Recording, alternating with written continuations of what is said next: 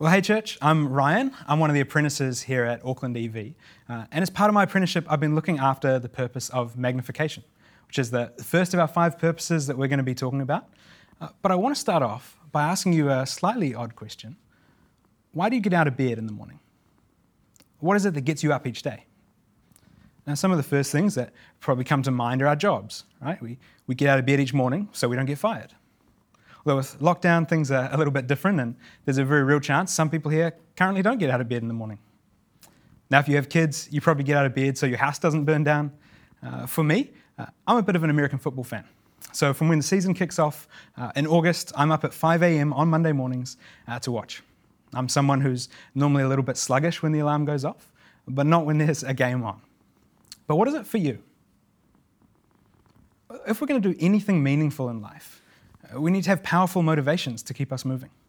And so today, we're going to see what we were created for, why God says we should get out of bed each day, the whole reason we exist. Now, we're currently in a series called Foundations, and we're looking at the foundations for us as individuals and as a church of who God has called us to be. So let's have a look at the passage again and see what Jesus gives us as our prime foundation, our motivation for living. Mark chapter 12, starting in verse 28. One of the scribes approached. When he heard them debating and saw that Jesus answered them well, he asked him, which command is the most important of all? As this guy, he's seen Jesus, he's impressed by his teaching, and he comes up with a question. Now, if you were face to face with Jesus, the most influential, important person in history, God in the flesh, and you could ask one question, what would you ask? Well, the scribe, he asks, which command is the most important of all? I think that's a great question. You know, with the hundreds of laws in the Old Testament and all through society, there's different opinions on how we should live our lives. He asks which command is most important. Now, however Jesus answers this, it's going to have a massive impact on our lives, on what our lives are for, and what we get up for each day. So let's zoom right in and have a look at his answer. Starting again in verse 29, Jesus answered, the most important is listen, O Israel, the Lord our God, the Lord is one. Love the Lord your God with all your heart, with all your soul, with all your mind, and with all your strength. The second is love your neighbor as yourself. There's no command greater than these. Now, Jesus isn't just making this up, right? This greatest commandment he talks about is actually given in the Old Testament, in the book of Deuteronomy. It was a commandment that the Jews he was talking to would have known well. It was actually part of their daily prayers, so they probably all had it memorized. But Jesus highlights it as the greatest commandment. So this is the thing Jesus says that should shape our lives, that should get us out of bed. It's tempting to jump straight into it, right? What should we do? Okay, we've got to love the Lord with all our heart, all our soul, all our mind, all our strength. And that sounds pretty demanding. Maybe you even think, well, it sounds a bit arrogant. I mean, who can command everyone who's ever lived, love me with all your heart, all your soul, all your mind, all your strength? If I said it, I'm guessing you probably wouldn't like me very much. But we need to pay attention to what it actually says. See, it's easy to skip over the first part, but it's the basis for the whole command. Listen, O Israel, the Lord our God, the Lord is one. Now, as we read that, it might sound a bit clunky. I don't know, I think it's kind of a weird description of God, right? We expect it to say, the Lord our God, the Lord is holy, or the Lord our God, the Lord is righteous, or powerful, or loving, but it says one. The Lord is one. Now, what it's pointing to is that the fact that God's not like anything or anyone else. There are no other gods. There's no one who's done what God has done. There's no one else worthy of being worshipped. When God said this to the people in Deuteronomy, he was reminding them through Moses of all the incredible things that they knew God had done. God alone was the creator. The first words in the Bible are, in the beginning, God created the heavens and the earth. And the following few chapters describe God creating the world by the power of his word. He speaks and it happens. Let there be light, and there was light. See, the incredible complexity of the human brain came from God speaking.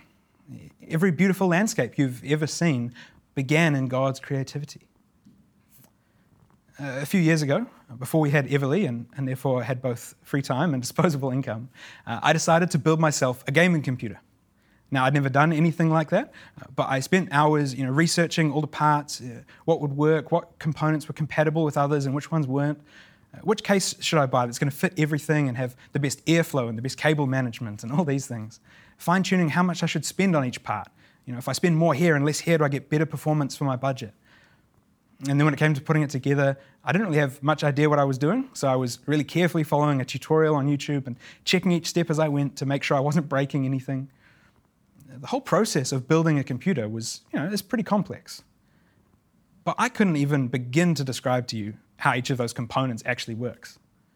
Thousands and thousands of hours of development and testing and manufacturing going in, and chips this size that have billions of transistors. It's almost incomprehensible to think about how that works, how tiny that is, how complex that is. And yet it doesn't scratch the surface of the complexity that God created just by speaking. See, he didn't have to do hours of research. He didn't use Google once. He just spoke the planets into existence. Sometimes I think we take this for granted. Now, if you've been a Christian for a while, you've probably heard plenty of times that God created the world. And we can get familiar with that. We can lose sight of how awe-inspiring it is that God created. And if that was all God had ever done, he'd be worthy of being praised forever. But Israel didn't just know God as creator, he was also their deliverer. In the book of Exodus, Israel are being abused as slaves in Egypt, and God miraculously intervenes to lead them out. Right, he parts the Red Sea so a whole nation can walk through the middle on dry ground. Now, left to their own devices, they wouldn't have pulled that off. Israel would have been completely hopeless. But God chose to show them grace. See, he kept his promises that he made, and he saved them from Egypt. And that's the context for Israel hearing, "Listen, O Israel, the Lord our God, the Lord is one." When God said, "No one is like me," they knew that that was true. So have you realized that? Have you recognized how unlike anything else our God is? Listen to how Jeremiah puts it in Jeremiah 10, starting verse 6. "Lord, there is no one like you. You are great. Your name is great in power. Who should not fear you, King of the nations? It is what you deserve. For among all the wise people of the nations and among all their kingdoms, there's no one like you. They are both stupid and foolish, instructed by worthless idols made of wood. Beaten silver is brought from Tarshish, and gold from Uphaz. The work of a craftsman and of a goldsmith's hands is clothed in blue and purple. All the work of skilled artisans. But the Lord is the true God. He is the living God and eternal King. The earth quakes at his wrath, and the nations cannot endure his rage." You see, Jeremiah saw that God alone was creator and savior, and he worshipped him. Compared to God, Jeremiah could see that bowing down to these gold, silver, or wood statues was just stupid. It's pretty easy for us to sit here and look back judgmentally going, how could people bow down to statues? We think we're so much more enlightened than anyone who would do that, who would worship idols. But it's just one of the ways that sin is really deceitful. You see, we can see the foolishness in other people's sin, but our sin seems perfectly reasonable. We sit here in judgment of them while we're spending our weeks bowing down to a number in a bank account. Now, we might not have statues, but how much do we center our lives around the letter grade next to our exams? Or maybe it's comfort, the next weekend or holiday, and it dictates almost all the decisions we make. In me time, it comes before anything else. Statues, as well as bank accounts, careers, even our families, all make for terrible gods. For me, this really came to a head when I was deciding whether or not to leave my old job and join the team here at EV full-time. I had a job that I'd worked hard for. I really enjoyed it. I was doing well in it. And I'd been there for a few years, and it seemed like a secure job. I was happy to serve at church, but the idea of giving up my career was honestly terrifying. So I've been chatting with Rowan, and he'd suggested an apprenticeship as something I should think through, but my initial reaction was pretty strongly against it. And in fact, I actually said no, I think, at first. But as I worked through making that decision, it was really idols that were making me say no. I valued job security and my career too highly. I knew that if I did an apprenticeship and it didn't work out, then I'd look foolish. And I was more concerned with how I looked than with bringing glory to God. Now, this is not to say that everyone should do an apprenticeship, right? That's not the point I'm trying to make. The point is that our reasons for doing an apprenticeship or for not doing an apprenticeship, for moving cities or staying in Auckland, for getting married or remaining single, the reason that drives our decision-making is bringing glory to God. So as you look at your own life, what drives you? What drives the decisions that you make? What better motivation than loving the God who made us and saves us? What could be a more fulfilling reason for getting up each day than bringing glory to God? It's quite literally what we were made for. So as you think through the decisions you're making now, have you considered how the options in front of you will either enable you or hold you back from glorifying God? Well, from what we've seen of God in the Old Testament, he's worthy of worship. But as we come to the New Testament, the picture actually gets even clearer. When Jesus came to earth, God took on flesh and he dwelt among his people. He showed clearly for everyone at the cross how much he loves his people, even while we were his enemies, and there was nothing in us that deserved his love. Paul describes all of this when he wrote to the Colossian church. Chapter 1, starting in verse 15, it says that Jesus is the image of the invisible God, the firstborn over all creation, for everything was created by him, in heaven and on earth, the visible and the invisible, whether thrones or dominions or rulers or authorities, all things have been created through him and for him. He is before all things, and by him all things hold together. He is also the head of the body, the church. He is the beginning, the firstborn from the dead, so that he might come to have first place in everything. For God was pleased to have all his fullness dwell in him, and through him to reconcile everything to himself, whether things on earth or things in heaven, by making peace through his blood shed on the cross. That's amazing just to think about for a second. I don't know if you picked up the parallels between Jesus and what we've just been talking about with God in the Old Testament. We see that everything was created by him, but as if that wasn't incredible enough, it says that by him all things hold together. You and I are still breathing today because Jesus sustains us. You can hear me right now. Sound waves are working the same way today as they did yesterday because Jesus is holding all things together. That's amazing to think about. If you're anything like me, you probably like to think of yourself as self-sufficient. I work hard, I've earned what I've got. But we would have nothing if Jesus wasn't actively sustaining us each day.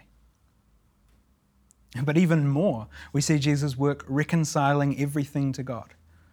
See, when God brought Israel out of Egypt, it was an incredible display of his power. It freed his people from oppression. It eventually saw them into the promised land.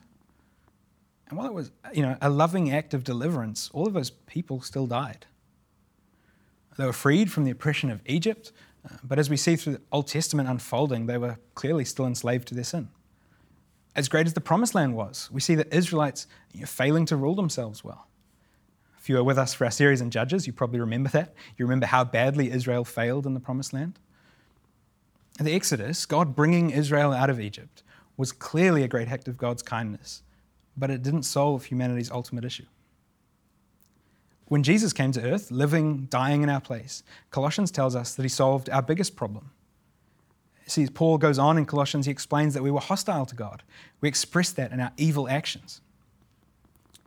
It's always confronting when the Bible calls us evil, right? Evil is a word we prefer to reserve for the really obviously awful people in history. We think of Hitler, we think of Stalin, or the guy who put pineapple on pizza the first time. We reserve that for the really bad people. We think we're somewhere between average and good. You'd have to be really bad to be called evil. But God's word consistently holds out that to reject God, to live our own way, refusing to submit to him as ruler of our lives, is evil. Through our rejection of God, we're at war with him. But what we just read in Colossians said that through Jesus' blood shed on the cross, he made peace between us and God. This is the ultimate salvation we all need. It's not just an immediate issue like slavery to the Egyptians. It's not just physical healing or financial provision. Jesus' salvation is so much bigger. It's peace with God. Do you get the magnitude of that? See, I think we spend so much of our effort and our time on things that seem huge and important to us, but they all pale in comparison to our need for peace with God. This is the biggest issue that we each have to face, and God has provided the solution in Jesus. So we saw a glimpse of God's salvation in the Exodus, but we see it fully in Jesus. But what do we do with this? Right? If this is who God is, then how do we respond? And that's where the second half of the command that Jesus gave comes in. Right? Love the Lord your God with all your heart, with all your soul, with all your mind, and with all your strength.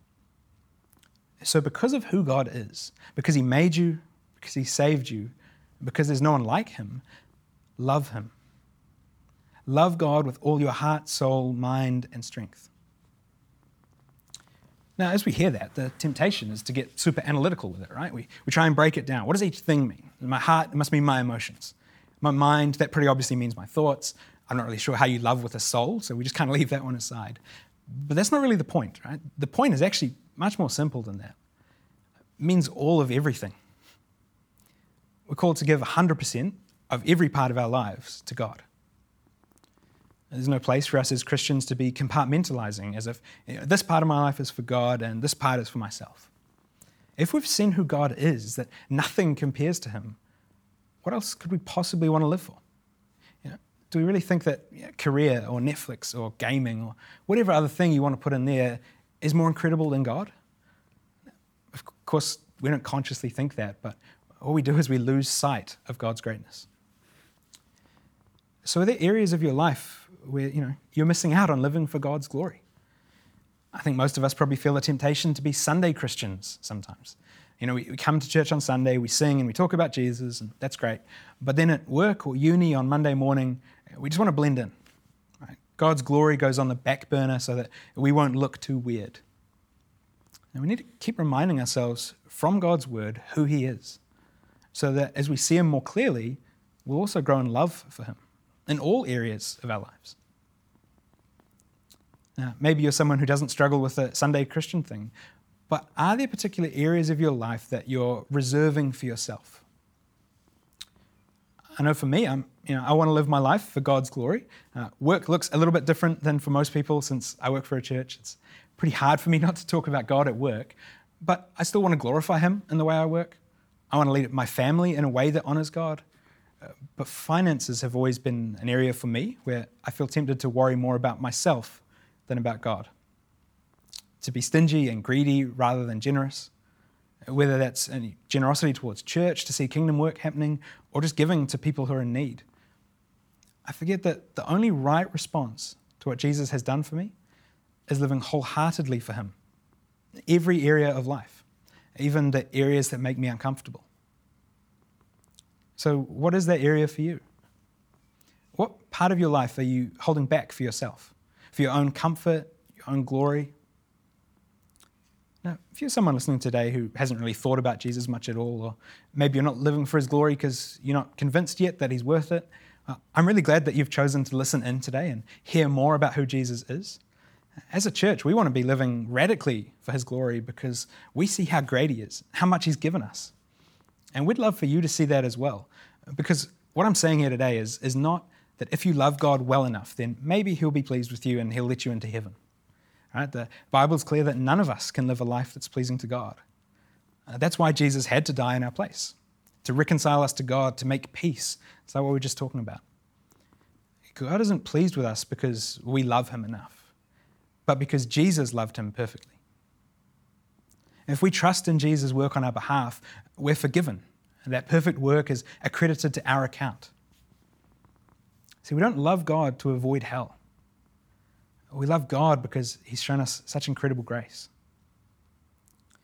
So if you don't know Jesus, you're not trusting in Jesus, then I want to encourage you to come to his word and find out more of who he is.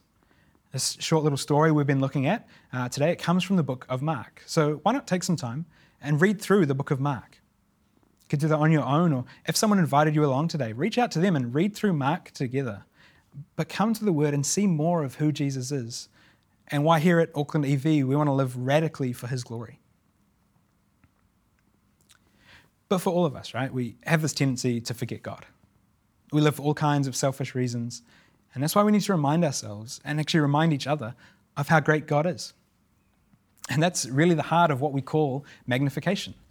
One of the key purposes for us as a church is that we exist to put God's glory clearly on display for one another and for the world around us, so that we remember that no one is like our God and that we can persevere in living for him.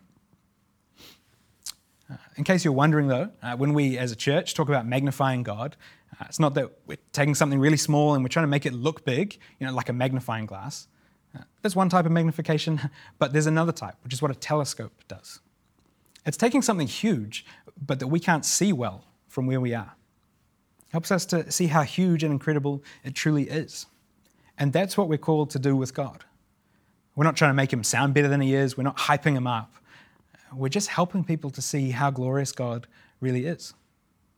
We're praising him because he deserves it and because we love him. Have you noticed in yourself that when you care about something, you kind of tend to talk about it more? Maybe it's easier to see in other people. We all had that one friend who wouldn't stop talking about kombucha for like 18 months. I don't know what that was about, but we all had that friend. For me, if you get me started talking about American football, you'll probably be there a while. This is the second time I've put it in a sermon. So I love American football. We're right in the middle of the season now. And also, just as a side note, there aren't enough people in New Zealand who are into it. So reach out if you're a fan. I need more people to talk to about football. But it's not hard for me to talk about it. Right? It's not a chore, a drag, something that I have to do. Now, it'd be pretty strange if after telling you all this and how much I love football, you tried to talk to me about it and I ignored you. I was checking my phone, I tried to change the subject or do something else. You'd expect me to be excited to talk about it because we praise what we love. And so if we've seen who God is, if we love him with our heart, soul, mind, and strength, praise ought to be our natural response to him. Look how the psalmist puts it in Psalm 150. Hallelujah. Praise God in his sanctuary. Praise him in his mighty expanse. Praise him for his powerful acts. Praise him for his abundant greatness. Praise him with trumpet blast. Praise him with harp and lyre. Praise him with tambourine and dance. Praise him with strings and flute. Praise him with resounding cymbals. Praise him with clashing cymbals. Let everything that breathes praise the Lord. Hallelujah. See, it's just overflowing, right? Praise God. Praise him for everything he's done. Praise him with everything you can. There are a couple of questions that we need to ask ourselves here. Do I naturally praise God? In my conversations, am I praising God? Telling others who he is and what he's done, whether that's sharing the news of Jesus with someone who doesn't know him, or whether that's encouraging other Christians and how great God is. Do I enjoy praising God when we're together as a church? When we're singing or when we're praying together, are you engaged? Are you expressing your gratefulness to God for what he's done? Are you singing in a way that encourages those around you, reminding them of God's greatness? Or are you someone who's just watching the clock, thinking about your plans for the rest of the day, whatever else is going on, just going through the motions because it's what Christians do? See, when we're praising God together, whether that's singing, praying, or in our conversations, we actually get a taste of heaven, where we'll spend eternity as God's people, praising him together. It's a privilege that we have now in the middle of our busy lives to stop, to reflect on who God is, and remind each other of that. We're magnifying God's greatness to encourage each other to persevere, because God hasn't made us to be Christians on our own, right? He's made us to be in a community together, a community that encourages each other. So when we sing together, are you conscious of the way you're engaging, to be an encouragement to those around you, to express to those around you your love for God? I think that's one of the really difficult things at the moment in lockdown, is that we can sit at home in our lounges and listen to sermons, but we can't engage with one another, can't encourage each other in those same ways. So I'm looking forward to whenever we're able to gather again, to sing together as a church, to be with a group of people who love God and who want to live for his glory. So I hope you can see from this why we see magnification as a foundation of our church. It's why we put effort into seeing our whole services work well together, pointing all of us to God's glory.